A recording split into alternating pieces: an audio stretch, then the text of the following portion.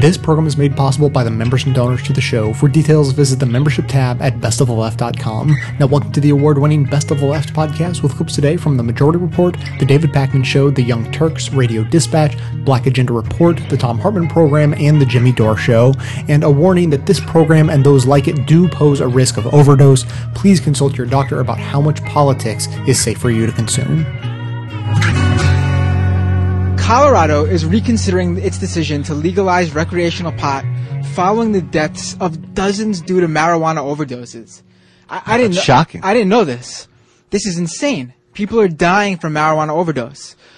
It's complete chaos here, says Dr. Jack Shepard, chief of surgery at St. Luke's Medical Center in Denver. I've put 5 college students in body bags since breakfast, and more are arriving every minute. This is from the day that they legalized it there, January 1st. This isn't getting more play. I don't know how that's not getting more coverage. We are seeing cardiac arrests, acquiring triphtylomurias, and multiple organ failures.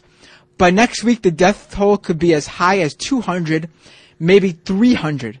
Jeez. Unbelievable. Someone needs to step in and stop this madness. My God, why did we legalize marijuana? What were we thinking? I'm shocked to hear this story. But I'm we start getting the emails and the IMs and the calls telling me that I'm reading, I know what I'm reading. This is from the Daily Current. The really, really not funny Onion. Yes, that site that tries to do satirical news and fails miserably at being funny and just ends up creating urban legends. Right. Yes. But not everyone's as smart as maybe Michael, Sam, myself, and all the wonderful Majority Report listeners. For example, take Michael A. Pristoop, the Annapolis police chief in Maryland. He testified before a Maryland State Senate panel on Tuesday of last week about the perils of legalizing marijuana. In researching his testimony against 2 bills before the Judicial Proceedings Committee, Pristoop said he had found a news article to illustrate the risks of legalization. If you're wondering what that news article is, just go back 30 seconds to the Daily Current article I just read. 37 people in Colorado, he said, had died of marijuana overdoses on the very day that the state legalized pot.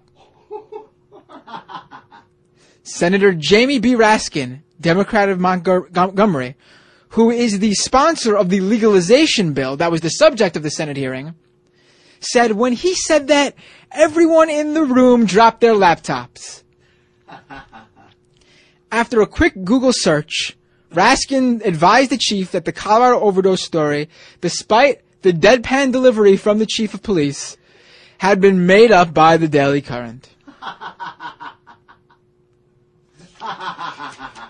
What's sort of scary, actually, is that I thought when the state senator said everyone dropped their laptops, I thought he meant everyone was like, did this guy really just say this? We're laughing. But it seems like they were like, what? We didn't see this study. That's kind of nerve-wracking as well. Later that same day, the chief apologized for this mistake, admitting in a news release that he had been duped. I apologize for the information I provided concerning the deaths. I believe the information I obtained was accurate, but I now know the story is nothing more than an urban legend. This does not take away from the other facts presented in opposition to legalization or the good work of the Maryland Chiefs and Maryland Sheriff's Association. So I don't know if that's the best way to go forward with your anti-legalizing pot message, but I like that the core stat that I used to freak everybody out in a hearing, which was not only wrong, just completely embarrassingly wrong. That shouldn't detract from everything else I said. You know, some people, they just won't understand, or just won't understand these things. Thank you for your message, but I don't understand, or I just won't understand these things.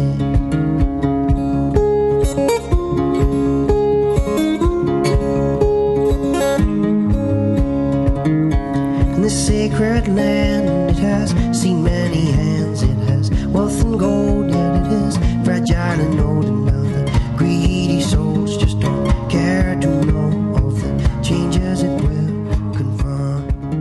Some of the arguments against the legalization and taxation of marijuana, both medical and recreational, have included we're going to see increases in crime if you legalize or decriminalize, and the increases in tax revenue that liberals love to talk about are not really going to be significant. We won't be able to do anything with that money. Colorado State has now released tax reports where they show what are the numbers, and we also have new crime reports. Lewis, before I read you the numbers, what's your prediction about what the actual numbers say in relation to the fear-mongering around medical and recreational marijuana? The numbers are good. I don't know that crime is down and that profits and revenues are up.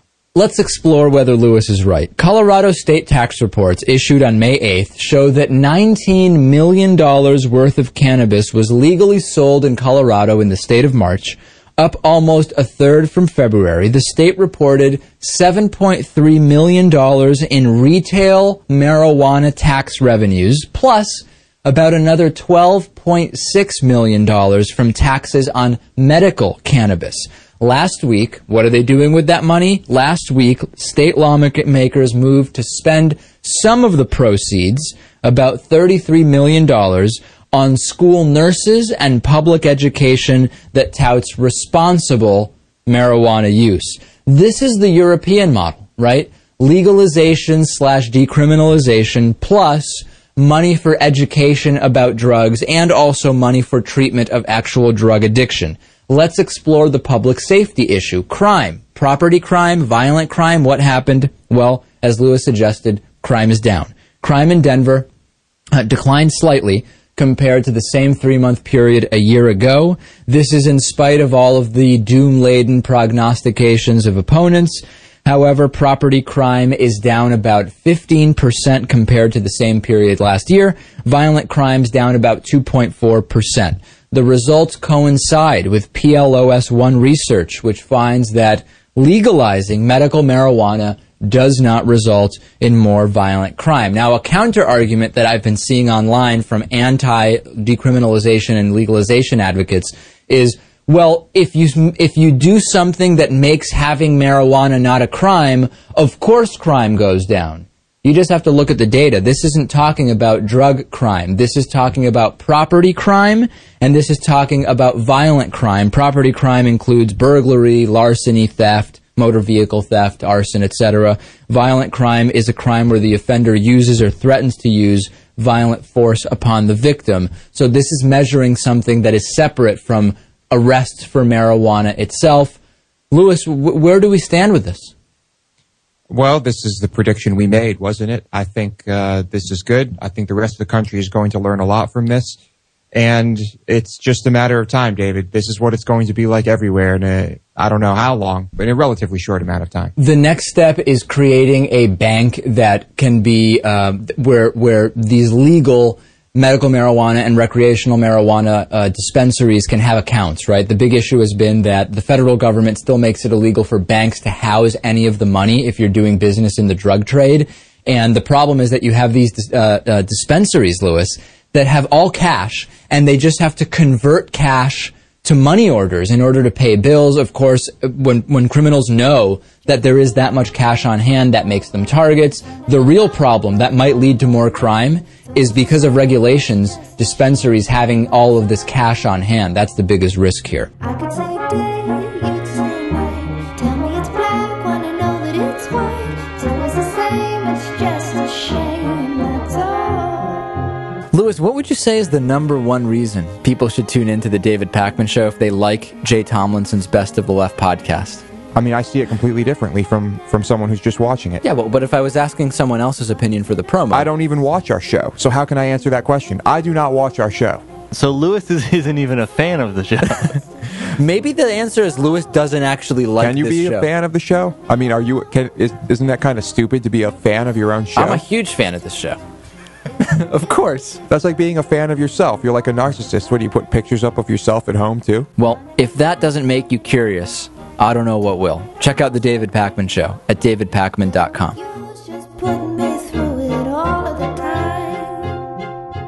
Governor Paul LePage of Maine is extreme, and he's the guy who wants to send kids back to work, miners back to the mines. He says, well, I delivered newspapers as a boy, so why not have kids as young as 12 head off to factories? Okay, it's one of 100 examples I can give you of how extreme this guy is. Well, he's got a new one. He's decided that if you're overdosing from heroin, well, why not let you die? Now, come on, that's got to be in hyperbole, right? It's literal. Okay, so let me explain. First of all, in 3 years as governor, LePage has been an excellent drug warrior. He cut funds to substance abuse treatment. Great. I mean, you wouldn't want to help those folks, right? He limited heroin replacement therapies like Suboxone, and sought to add 14 agents to the state's drug enforcement agency. So don't treat the problem at all. Just, send more agents to arrest people and put them in jail. Yeah, I'm so tough.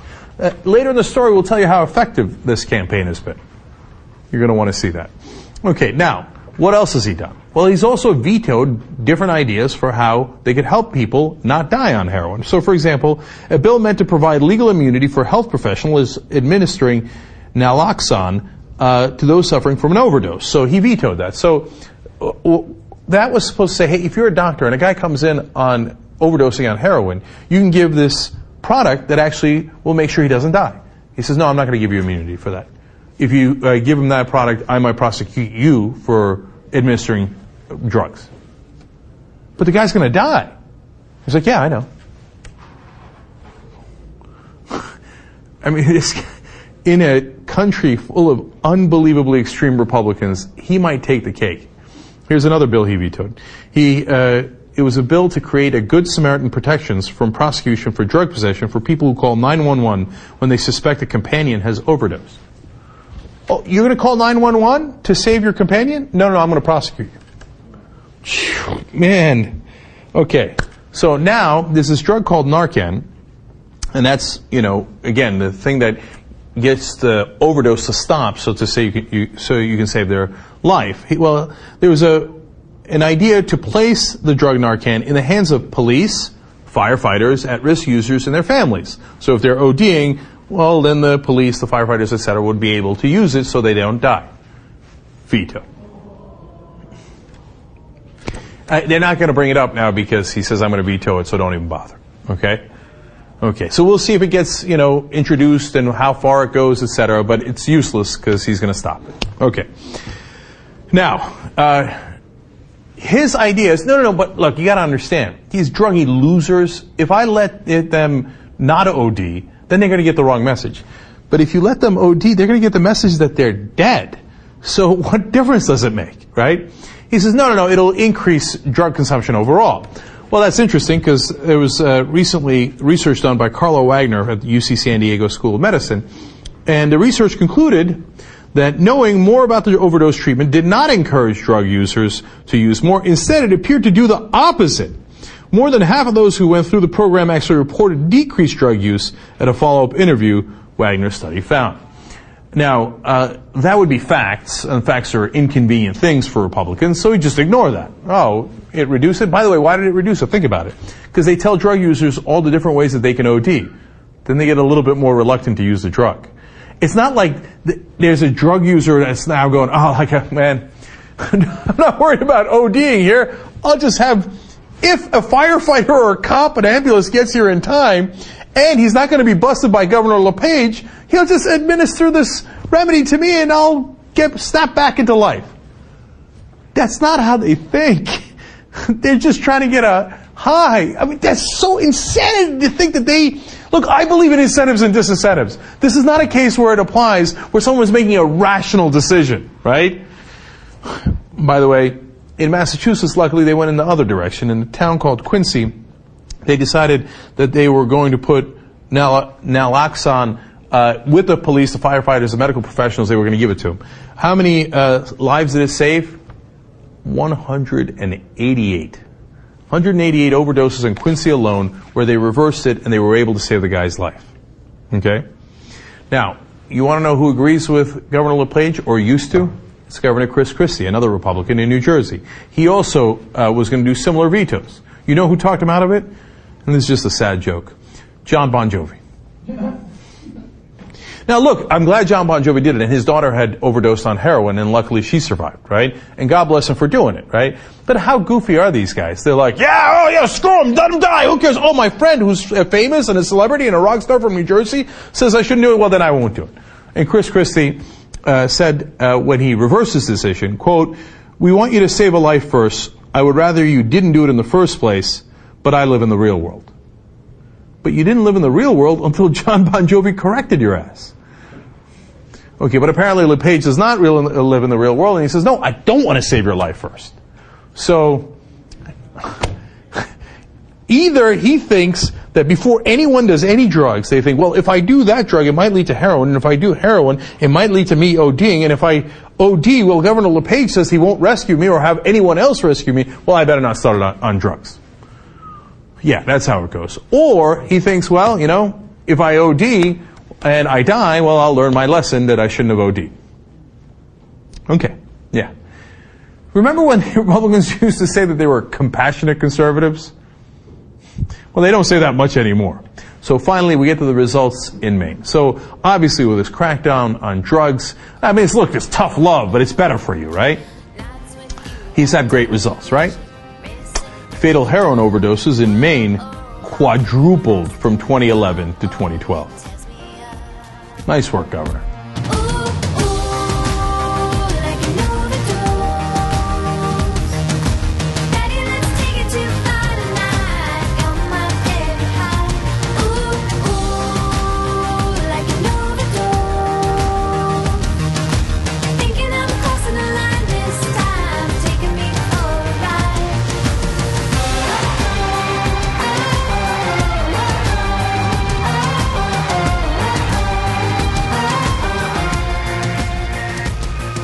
The whole idea of harm reduction, this thing that we're talking about, is that you meet people where they're at without judgment.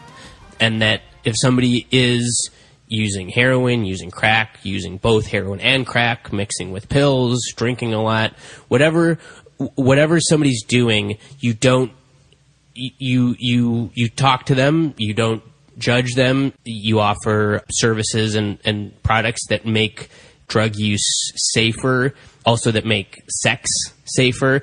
And one of the things that I heard from talking to people who do harm reduction over and over and over again is that the idea that, especially that heroin users don't care about their health, is really preposterous. The very fact that heroin users will come and get clean needles from a mobile van is all the evidence that you need that they don't want to share needles and either get HIV or contract Hep C. And Hep C is actually, it's a huge concern amongst the drug-using population right now because it's a stronger, or it's a sort of more robust virus, and so it can live on needles and in cookers longer. So there's a greater danger of contracting Hep C from sharing some of the other paraphernalia that goes into preparing heroin as opposed to just sharing needles. So Hep C is a huge, huge concern amongst injection-using population right now. But a lot of people think that heroin users don't care about their own health, but that's just overwhelmingly not the case. And using clean needles, I think, is a clear demonstration of that. Coming to this one van that's operated by a group called Frosted, that hands out needles and other sort of paraphernalia that goes into preparing heroin, also hands out condoms, lube, female condoms, and also, of course, offers numbers and referrals to detox and rehab. There's a medical van, a mobile medical unit that's a converted RV that sometimes goes out with the smaller Dodge van. And the mobile medical unit offers medical care. You get tested for HIV, for Hep C. You can sort of get a checkup. A lot of clients take them up on that offer. And also a lot of people that I've talked with it shouldn't be surprising, but a lot of them told me, well, look, I used to do heroin and smoke crack, and I couldn't do it. People thought one guy I talked to was like, I was a zombie. I couldn't maintain. I couldn't walk around. And he said, now I just use my heroin and I rarely smoke crack. And a lot of people don't know that I use heroin. And, again, whether or not that's a good decision or a bad decision or healthy or not healthy is sort of not the point as much as it's the point to say, in a way where a lot of college graduates or college students are like, I won't smoke weed when I'm drunk. Yeah. It's not the exact same thing, but it's a similar way of thinking about drug use where Right. you say, if I can't stop using one drug, how can I cut other things out to mitigate the harm that I'm going to do to myself? And then in terms of if I'm going to continue to keep using alcohol or, keep drinking, keep using heroin, whatever, what can you do to make sure that you're not driving, that you're not sharing needles, that you're not taking Xanax, and that you're using, if it's heroin, that you're using with people who have these shots of naloxone, this anti-overdose drug that I spend a lot of time on in the story. Right.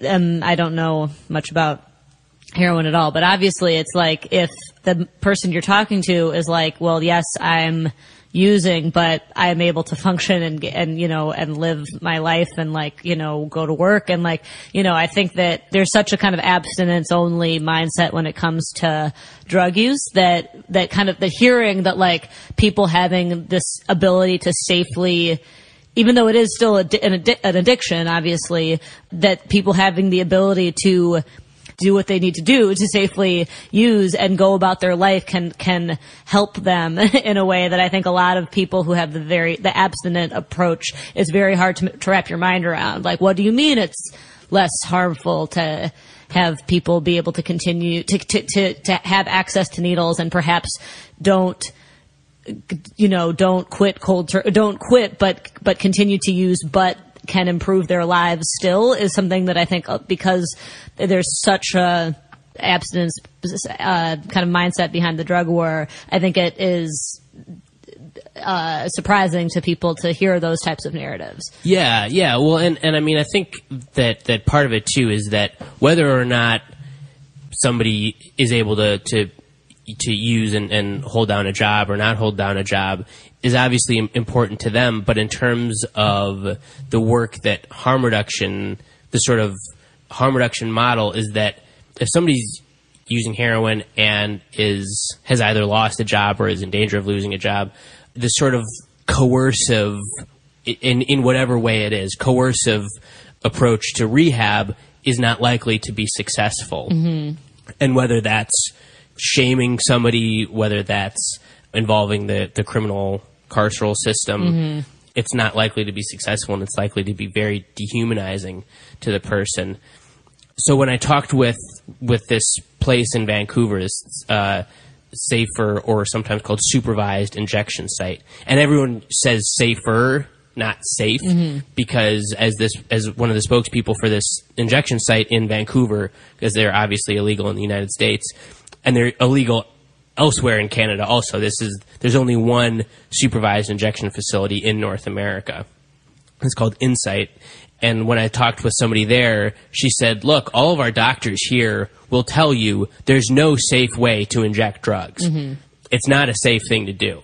What you can do is mitigate the harm that you're doing to yourself. Mm-hmm. And so I think that that's part of what comes in terms of not applying judgment to it, of saying it's not about endorsing a behavior or shaming somebody into stopping it, but it's just saying, what are you ready for now? And as one of the workers that I talked with there, who himself used for many, many years, he said, you can't quit for anyone but yourself. Yeah, there were so many funny moments talking with him. I said, how has your life changed since you stopped using? And he goes, oh, it's terrible. You gotta, I got a family, I gotta get a job, I gotta pay taxes, you gotta wait 2 weeks to get paid. And yeah, obviously he was joking around, but he was like, look, if you say you're gonna stop for your wife, for your mother, for whoever else, the minute you have a fight, you're gonna you're going to go back out and you're going to find somebody. And he's like, you're going to go out, you're going to say what's good. And then the next thing you know, the rehab didn't take. And so I think that acknowledging that is a real kind of foundation of the philosophy, and saying that cutting down monthly use, cutting down weekly use, moving to methadone programs, moving from methadone to a prescription pill called Suboxone, which is a sort of further way of tapering off. Those methods of reducing the harm that you're doing to yourself on any given day or for any given month, under not entirely self-guided because you're not out there on your own, but on a scale that you're comfortable with and that you can do and that you can succeed at, is just going to be better than, putting somebody in like an intervention and, shaming them with all their friends and family. Right. Because that's just, first of all, that's just not how our bodies work. And second of all, I just, I think that a lot of the data shows that these services don't increase use. That's another thing that you hear from people who are like, well, we're condoning use. At Insight, the place in Vancouver, there was an academic study that said of 1,065 injectors over a period, I'm not entirely sure how long, only one was a first-time injection user. So we're not talking about people who are going to this We're like, site. oh, great, a safe injection site. I'm going to start using heroin. I'm going to try heroin at this place. Right. That's not how Insight works. There's counseling. Before you can become a client or a participant in Insight, you have to go through counseling. You talk to, and the people who do the counseling are former drug users. They ask, there's a detox program right upstairs. It's wrong to think about it like it's a bar or a hookah lounge or something like that, where you sort of like go and it's a bunch of, like, it's a fun time with people using heroin. It's long-term entrenched users who are going to either be using at Insight or in a Burger King bathroom.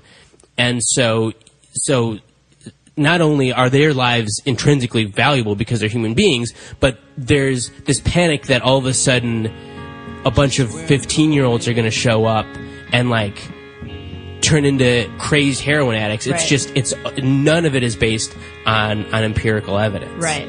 But I'm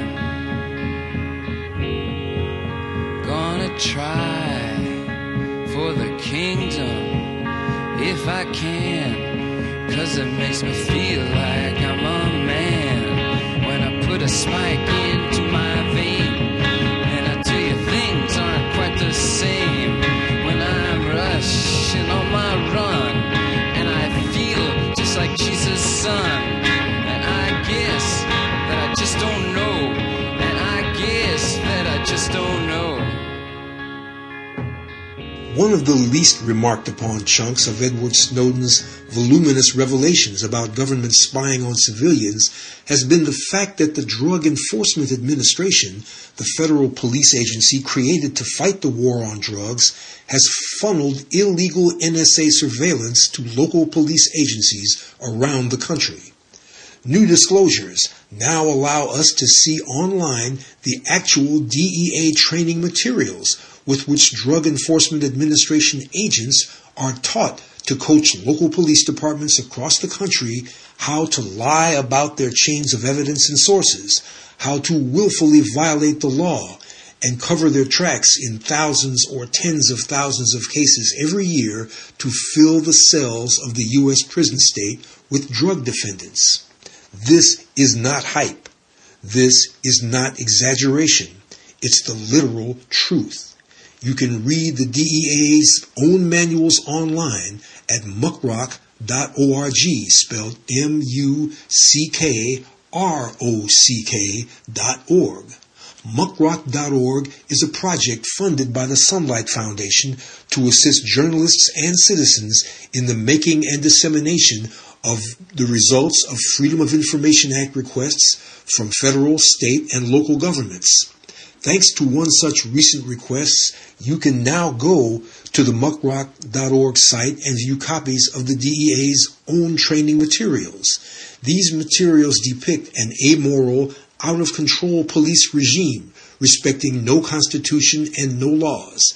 DEA agents are told that the evidence is unconstitutionally obtained and that this must be concealed from prosecutors, judges, and above all from the public, some of which is under the quaint notion that there are laws even cops and prosecutors must obey. The manuals cynically spell out how DEA agents must coach local police departments to use what they know is illegally obtained information in order to construct false chains of evidence. This is not exaggeration. This is not hype. This is a smoking gun that depicts how the intelligence apparatus seamlessly blends with federal and local cops to prosecute the 40 years failed war on drugs, the greedy front end of the U.S. prison state. There have been plenty of African American voices who have poo-pooed the significance of Edward Snowden and his revelations. Black TV talking heads like Joy-Ann Reid and Melissa Harris Perry have called him a traitor and said he ought to be locked up. Congressional buffoons like Representative Jim Clyburn say he only did it to embarrass the black president. And others insist that his whistleblowing has nothing to do with black life as we live it. But chronic over-policing only happens to black and brown people, and chiefly the poorest of those. Black and brown people are the majority of drug defendants, charged with stiffer offenses and giving longer sentences than white drug defendants.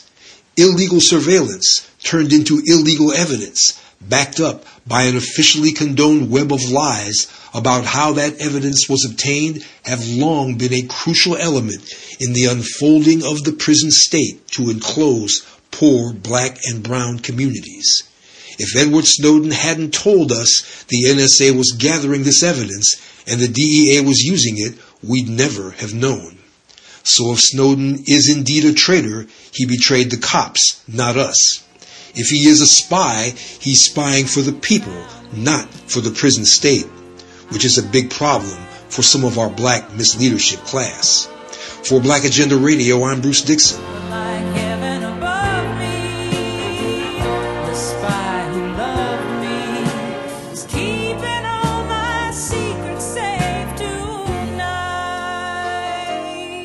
As an anti-consumerism advocate, I'd like to encourage you to shop less, don't buy things you don't need, and only buy the necessities from local, independently owned businesses. That said, if you don't take this good advice, then at least there's a way to shop that helps support this show at the same time. Simply click through to Amazon.com, just one of the major companies under constant boycott by one liberal cause or another, from the banner posted at bestoftheleft.com. Better yet, click through just once and bookmark that link to use every time you shop. Your shopping experience will be identical to normal. It will cost you nothing extra, but 7 to 8% of the cost of your order in soulless corporate blood money will be siphoned off and used to tremendously support the production of this show. Thanks for doing the right thing, whatever you consider that to be.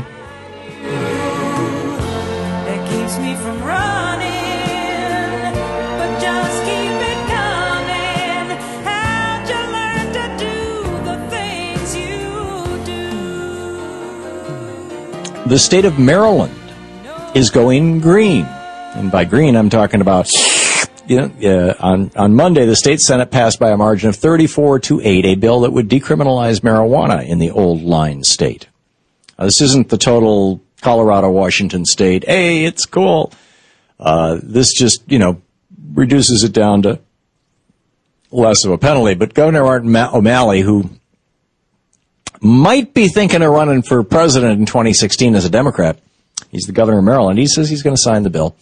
In fact, he said, as a young prosecutor, I once thought that decriminalizing the possession of marijuana might undermine the public will necessary to combat drug violence. I now think that it is an acknowledgement of the low priority that our courts, our prosecutors, our police, and the vast majority of citizens already attached to this transgression of public order and public health.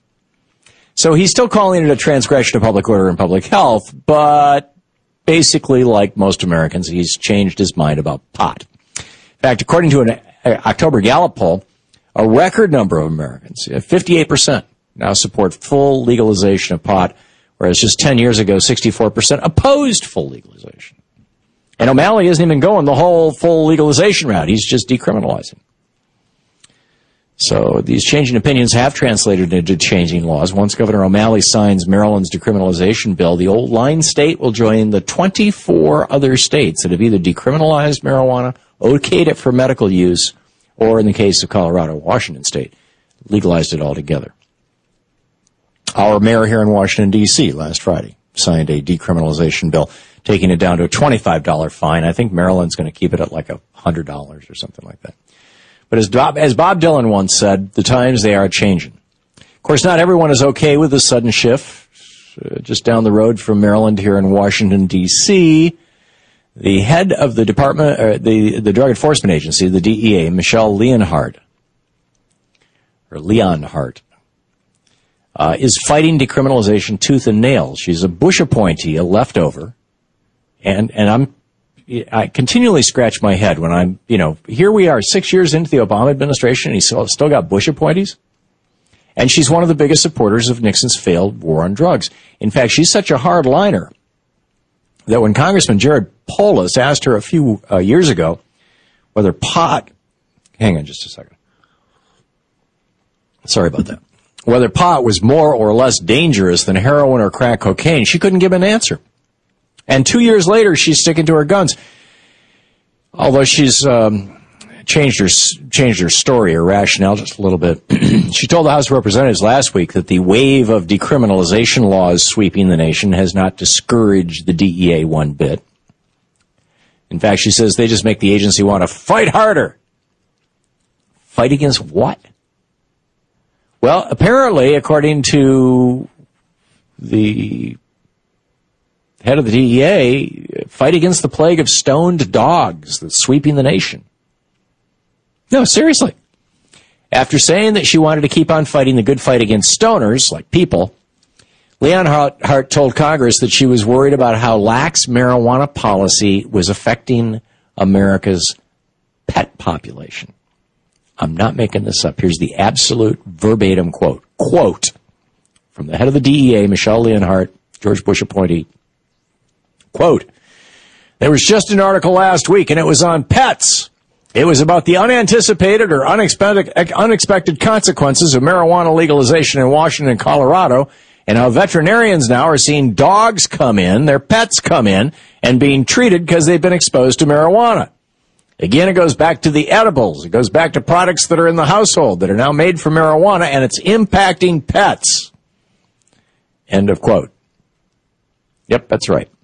The woman in charge of drug enforcement policy for the United States of America is worried that if we further legalize or decriminalize pot, our dogs are going to get the spins. I mean, this is just embarrassing. It should be common knowledge by now that not only is marijuana not dangerous, it's actually way safer than alcohol. Alcohol, which is legal, kills about 40,000 people a year. Smoking marijuana has never killed anyone. Well, there was that guy a couple of weeks ago who fell off the roof of a house or something. But, I mean, come on. You've never heard of a drunk falling off a roof? As we move closer and closer to legal marijuana, we need policymakers who actually understand what marijuana is and what its effects are. And frankly, in my opinion, who have smoked it at least once in their lives. I have no idea why Obama left this woman in charge of the DEA after George W. Bush left office. But it is time for him to ask for her resignation. Those who write laws,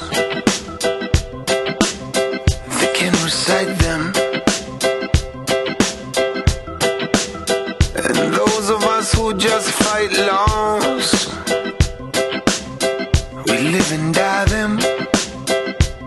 But I know they're never gonna tell you why, no. They only wanna tell you lies, no. Never ever gonna tell you why, no. They only wanna tell you lies, no. Never ever gonna tell you why, no. They only wanna tell you lies. It's time. It's time to go home. You've reached the activism portion of today's show. Now that you're informed and angry, here's what you can do about it. Today's activism: support the Smarter Sentencing Act. Every year, the United States imprisons millions and wastes our tax dollars in an attempt to fight a war that cannot be won. Most Americans are at least peripherally aware of this, but tend to ignore it as they go about their daily lives. Popular Resistance, a website born out of Occupy and designed as a hub for activism and organizing, is poised to make the futility of the drug war impossible to ignore. At their homepage, popularresistance.org, you'll find their campaign to make the end of the drug war a viral movement. Supported by the Sentencing Project and the Drug Policy Alliance, Popular Resistance has a video to engage your non-political friends and neighbors, as well as a petition to help push the bipartisan Smarter Sentencing Act, gaining support in Congress. As a recent article at the Daily Beast reported, the United Nations issued an 81-page report from, quote, the best and brightest minds in the economic drug policy world, unquote. The message those people who are far smarter and far better informed than us are sending to countries around the world: enough with the drug war. From the petition at Popular Resistance, quote, mandatory minimums help drive America's unsustainably large prison population of over 2.3 million people. The U.S. has only 5% of the world's population, yet holds 25% of its prisoners, many of them nonviolent, often serving longer sentences than those convicted of rape and murder. This is not only senseless and unjust, it wastes valuable resources that could better be spent by law enforcement to prevent violent crime. The time has come to pass bipartisan sentencing reform. I want to see my state and district lead, not follow on this issue. I support the Smarter Sentencing Act, a common sense improvement to our criminal justice system, and as my representative, I trust you will too, unquote.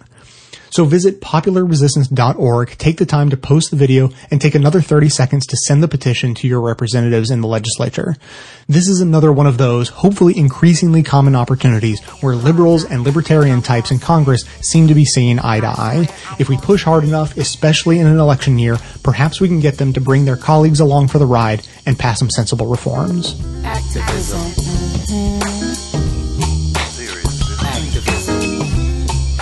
Come on out from in front of the television. Bust out of your self-imposed media prison. There's a whole big world out there, y'all. And some serious stuff is going down. Civil war, intolerance, AIDS, obliteration. The usual madness, but not enough frustration about what's troubling Earth's nations. The spotlight will not be your savior in these dark days, and it will not be your saving grace. Why not replace your dreams of gracing life's stage with action? Interesting information has been released by the World Health Organization. They have found that 3.3 million people worldwide died of alcohol abuse in 2012 alone. And if you take a look at how that breaks down, it's about one person every 10 seconds. So it's important to keep in mind that only half of the world's population drinks alcohol. And when you take that into consideration, the average drinker consumes about 17 liters of pure alcohol a year, and if you consider all people in the world, 15 and older, that's 6.2 liters. But again, only half the population drinks alcohol, so it's really 17. Anyway, that's disastrous, especially when you consider the fact that in most countries, like the United States, alcohol is deemed legal, but marijuana is illegal. So how many people die every 10 seconds from smoking too much marijuana? 0. Oh, interesting fact. Very, very surprising. Well, how about for every 10 minutes from pot? 10 minutes, it might be 0. Okay, all right, but how about how many people die from pot every 10 hours? Every 10 hours. Actually, that is 0. So the last one. Yeah. 10 days. Oh, that was, hold on. It was in my 0. Okay, so let me give you guys some interesting information. We covered this before, and I love bringing this up because it's so fascinating. It actually came from the DEA. So Judge Francis Young, who worked for the DEA at that time, wanted to see, how many people would die from marijuana overdose. And so here's what he found. In order to induce death, a marijuana smoker would have to consume 20,000 to 40,000 times as much marijuana as is contained in one marijuana cigarette. The National Institute on Drug Abuse supplied marijuana cigarettes weigh approximately 0.9 grams. All right, interesting. So a smoker would theoretically have to consume nearly 1,500 pounds of marijuana within about 15 minutes to induce a lethal response. I don't even think Tommy Chong could do that. So, isn't it fascinating? We just decreed something legal, and we decreed the other thing illegal. And then for all these years, people have just been assuming, well, marijuana has got to be incredibly dangerous, and it's a substance. One, it's classified with heroin in terms of illegal, dangerous drugs. Whereas alcohol's totally fine. But one person dies every 10 seconds from alcohol. Now, it doesn't mean that alcohol should be illegal, and it doesn't mean that marijuana is like this wonder drug. It cures everything, and there's no downsides. But when you look at the downsides of alcohol and the downsides of marijuana, it's a no-brainer. Yeah, the fact that it's listed as a Schedule I drug is ridiculous. And I mean, you look at the history of marijuana and why we started criminalizing people for using it. It's because we wanted to get rid of immigrants. Let's keep it real. We didn't like Mexicans. And I'm not saying we as in the Young Turks. I'm saying America. Okay. Thank you for that clarification. I love Mexicans. Okay. Some of my best boyfriends are Mexican. But anyway, we wanted to get them out of the country, so we started criminalizing it. Yeah. And by the way, we made opium illegal because we want to discriminate against Chinese.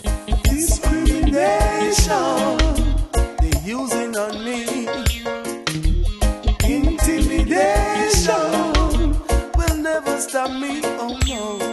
One question I get a lot from listeners has to do with how long it takes me to make an episode of Best of the Left. Well, between all the research, show prep, and actual editing, it comes out to around 20 hours of work for each one of the 10 episodes I make every month.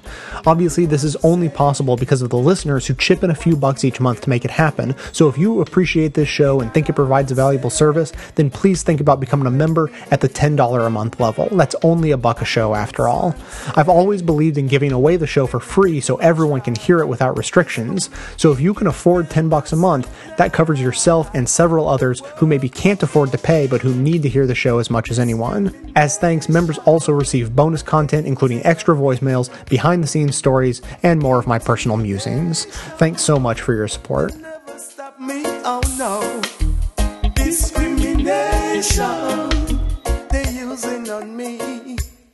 As if we needed another example of how the least informed and most out-of-touch people are now charged with bringing us news and information, here is Joe Scarborough and his crew talking about the legalization of marijuana. I warn you, this clip is so bad that Mark Halperin is the hero. Okay, here we go. Talking about marijuana. Here we go. Right. I don't get it, man. I don't get the legalization thing. I don't want to get too much into it. I mean, seriously, it just makes you dumb. Pot just makes you dumb. I hung around a lot of guys that smoked a lot of pot. Thank you for saying. Never once did I say, hey. Did you hear Jim Cramer? That was Jim Cramer. Thank you for saying that. And Jim Cramer's right. You know, finally, Joe Scarborough. Thank you, Joe Scarborough, for sticking your chin out and saying pot makes you dumb on national TV. Finally, somebody in the establishment is speaking out against pot. And that's what makes Joe Scarborough such a maverick. He's not afraid to buck his conservative Republican base and take a courageous stand against pot. It's called courage, right? You have to admit it does take a lot of balls for him to publicly say exactly what everyone else in his party has been saying publicly for 50 years.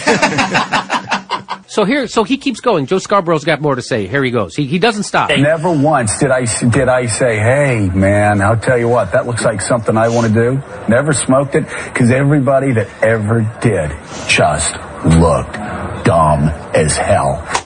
Everybody who ever smoked pot looked dumb as hell to Joe Scarborough. You mean like dummies, like Louis Armstrong, Paul McCartney, and Bill Clinton. Real morons. Yeah, idiots. You look at these guys and go, what a dummy. I bet they couldn't host a morning show and be wrong about everything. I love how we live in a world where the guy making his stand, the host of the show, the opinion setter of the show, says, I've never done it. Yes. But I am going to render my opinion on what it does to you. Right, I'll tell you exactly. It makes you dumb. And how do you know? It's my sense. It's my strong sense. Because in high school, so here's Jim Cramer, and he thanks Joe Scarborough one more time for standing up against pot. He's going to thank him more. And then he says pretty much the least profound thing I've ever heard someone say. And then guess what? Mark Halperin saves the day. So let's play. Here we go. Thank you for, no, honestly. And by the way, the battle is, look, here's why you don't do it. Because you want to try to do well in life, and it's an impediment to doing well. That's Jim Cramer's profundity for the morning. Hey, look, here's the problem. Here's why you don't want to do pot. Because you want to do well in life, and it's an impediment to doing well. I don't know if you've seen Jim Cramer's show, but I wonder if he's about to say, cocaine, on the other hand. Yes. Not an impediment. So Mark Halperin then, so here, I'll just get a running start. Here we go. Because you want to try to do well in life, and it's an impediment to doing well. Does drinking make you dumb? So all right. So let's watch Jim Cramer's face when Mark Halperin says this, okay? So let's watch his face again. Ready? Here we go. Here we go. Now watch. Doing well. Does drinking make you dumb? He looks to Joe Scarborough. Joe, what do we say? What do you say, Joe? Whatever you say, I'll say, Joe. Checkmate. Joe, he's like, I didn't think this went through, did I? I didn't think. Never thought that anyone would bring up booze. I didn't see it. I just started talking off the top of my head again. I'm on the show by myself. Nobody calls me on anything. Oh my God, who thought Mark Halperin would say something like that? Okay, so he says booze. And by the way, that's classic. Thank you, Mark Halperin. So here it goes. In large amounts. I think in large amounts, yeah, it makes you dumb. Did you hear Jim Cramer? Yes, that's it. Yes, in large amounts. And you're still right, Joe. Thank you, Joe. Again, thank you. Yes, in large amounts, it makes you dumb. So Joe Scarborough goes on. But I noticed over time, because I played music from the time I was 13. I did notice guys that would go out drinking on the weekends, which I didn't do either. Oh, so now here we go. So listen to this little anecdote he has. Okay, ready? Notice guys that would go out drinking on the weekends, which I didn't do either in high school. He didn't drink in high school. He sounds like he was a blast. Sounds like he's the only musician who doesn't smoke pot or drink. I didn't drink. I didn't smoke pot. In high school, but he knew guys who did go out and drink in high school. I never kissed a girl. I never... So here... I didn't play sports. I never had real fun. Didn't have friends. No one came over to my house, and I didn't go to their house. So here we go. School, but they go drinking on the weekends, and by Saturday afternoon or Sunday, if they didn't wrap their tree around a car, they weren't talking like that Monday morning. What is he talking about? What story is this? So how many, did he lose 7 friends who drove into trees because they were drunk? If in high school, they would go out drinking, which I didn't do, and then, on Saturday afternoon or Sunday, if they didn't wrap their car around a tree. If they didn't die. I'd see him on Monday morning going, So I think it's weird that Joe Scarborough would switch from demonizing pot with a fake anecdotal evidence to demonizing alcohol with fake anecdotal evidence. So here, so he keeps going. He's not done. I played with a lot of guys in bands and on football teams that smoked pot all the time, and they're, And you see, he put his head down. They're nodding off? And they're like this. They're like this all the time. The guys on pot would, every once in a while, have a silent moment of prayer? What are you talking about? He would have loved that. He played football with the guys who smoked pot. And so here he gets even worse. Here he goes, ready? By the way, little known fact, I coached football after college, and I would walk out, with my players, and I'd see some guys walking like this. I'd tap them on the head, and I'd say, hey, you know what? I'm not going to tell the sisters, but if you come out again stoned. First of all, he can tell that a football player is stoned because they're walking like this. What? You can tell someone's high by sight, Joe? Yeah. By looking, that is... Again, making it up.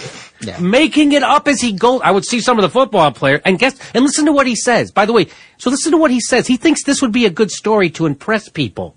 This is... And tell the sisters, but if you come out again stoned, my football practice, I'm going to get you thrown in jail.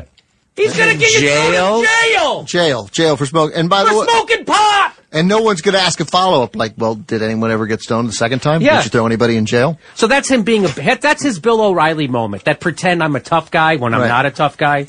That's what that is. Wouldn't it be great if anyone ever followed those things up, though? Yes, it would. Did it happen? Did you get anyone in jail? How did that go? Were they prosecuted to the fullest extent of the law? if? Like, who'd you tell? How did they prove the case? My coach is trying to get me thrown in jail for smoking pot. What a great camaraderie builder that must be. Yeah, they must have loved playing for Coach Joe. Yeah, Coach. Yeah, he's going to throw me in jail. Usually the coach bails you out of jail. Right. This guy, he goes, Joe Scarborough does his best asshole. So excessive alcohol consumption, by the way. So he's demonizing pot. Alcohol consumption is the third leading cause of preventable death in the United States, right after tobacco. Mm-hmm. Okay? Alcohol abuse kills 75,000 Americans every year. Half of them from liver cancer, the other half from car crashes and mishaps due to alcohol use. So that's a lot of people dying.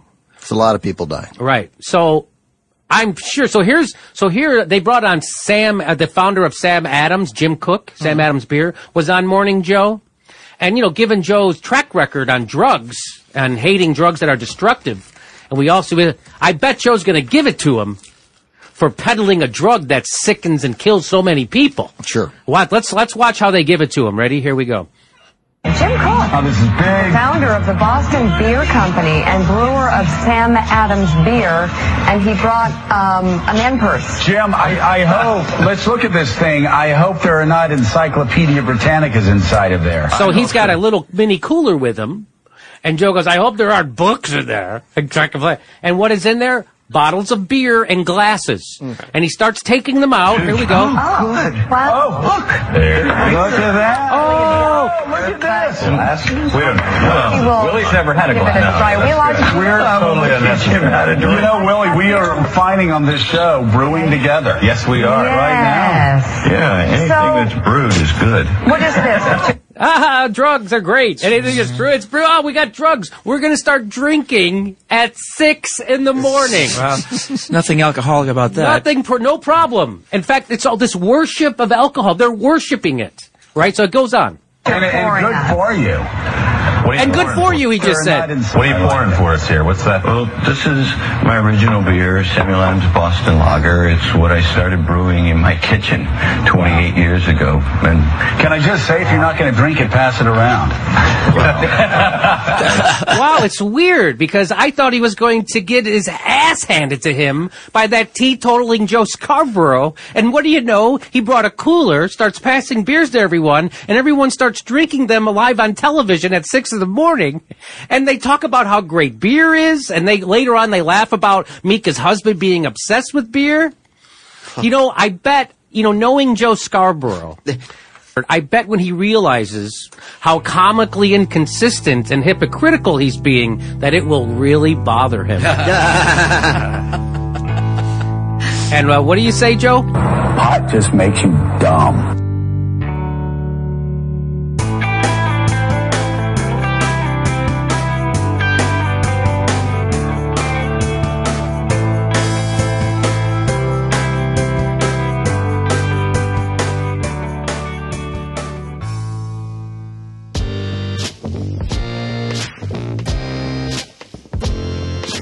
Hi, Jay. This is Jay from New York. Regarding the veterans' hospitals, you have to give the veterans' hospitals credit. They've kept their inability to capably treat all veterans a secret for years now. But once the veterans get into the hospital, I am told by my brother, a Vietnam veteran, the VA hospitals are very good, but the trick is to get into them. The waiting time for veterans is far too long and deadly. Certainly, the administrators of VA hospitals were afraid they'd lose their jobs if they told the truth and created a fuss. But managers are always subject to this pressure. Don't let anybody know we're inadequate. See General Motors, for example. The real problem, unquestionably, is that we don't have enough doctors, nurses, hospitals, or medical offices to treat veterans. We don't want to spend the money. Here in New York, we have these very efficient local medical offices sprouting up all over the place. They are sponsored by local hospitals, and they seem to do a pretty good job. This is what we need, about 2,000 of all over the country for veterans. I'm sure that we probably need another 100 major VA hospitals also, but these little medical clinics do wonders. And I suggest that many veterans could get appropriate care in these places. I would think that many of them don't really need hospitals, but just genuine medical care and supervision. So tell the Tea Party and the conservatives and all of us that we need about $100 billion for this right now. So just cough it up. There's no way around this one. In the meantime, Congress and President Obama must pass whatever bills are needed to immediately allow veterans to go to any hospital in the United States and have the bills sent to Washington. Of course, there will be some fraud, but we have put ourselves in this position through enormous and sinful neglect of our veterans, the people who fight the wars we often simply dream up. This bill should be in place before sundown. Thanks, Shay. Love your show. Bye-bye.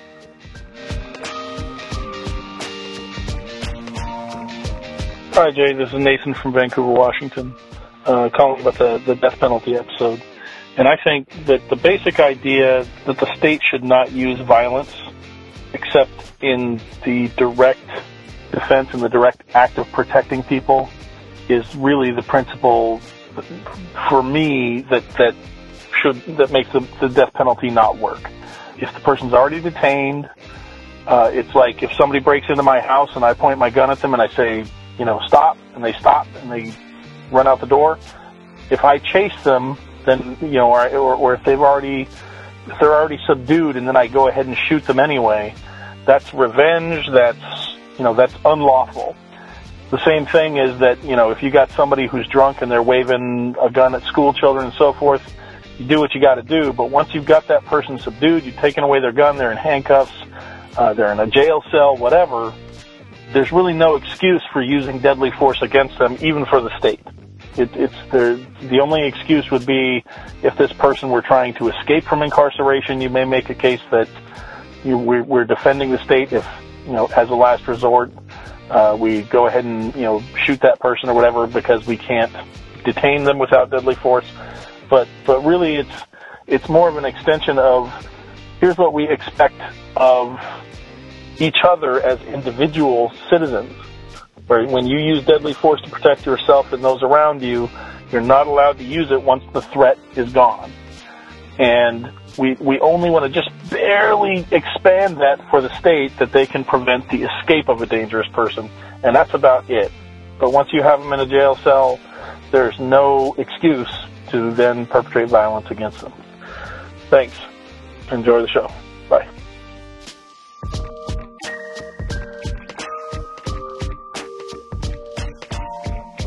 I have one more message for you from Rosa in Denver. Unfortunately, the first 30 seconds or so were really garbled, but I basically got what she was saying. So I'll just tell you that she's responding to 2 episodes, one on racism and the second on the death penalty. And so she refers to how in the racism episode, there was talk about how racism was codified into the Constitution. And then in the second episode about the death penalty, there was a lot of talk about the 8th Amendment and the ban on cruel and unusual punishment. And then she basically picks up from there. In that second episode, talking about the death penalty, people seem to have the idea that the 8th Amendment is the thing that's going to stop the injustice. Like, we have this thing that says no cruel and unusual punishment, so we can't be doing these things.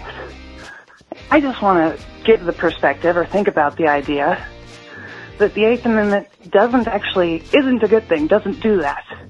And in fact, you could talk about it in the perspective of the first episode and say that it, in fact, codifies racism, is another example of racism being codified into the Constitution.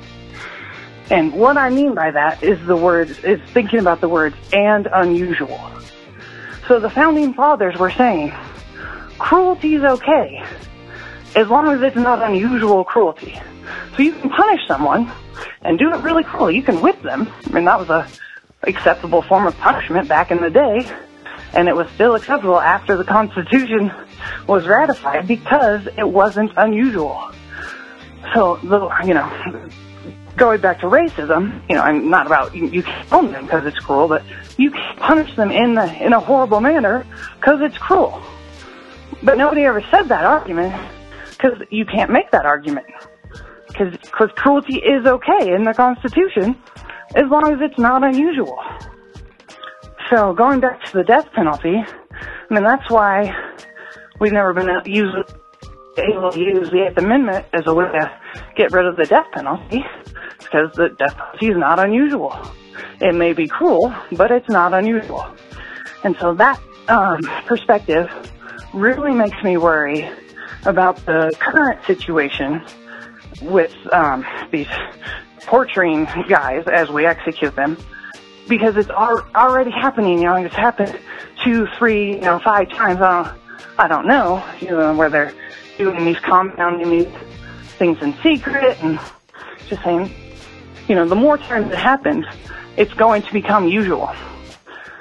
So then the whole argument becomes, well, it's okay, because, look, we've been doing it for a while. Cruelty is not a big deal, as long as we're okay with it, as long as it's a kind that we're comfortable with. So if we make this not unusual, that's going to be a problem. So we need to fix the 8th Amendment, I think. Let's redraft the 8th Amendment, take out the words "and unusual," and just say that we are against cruelty.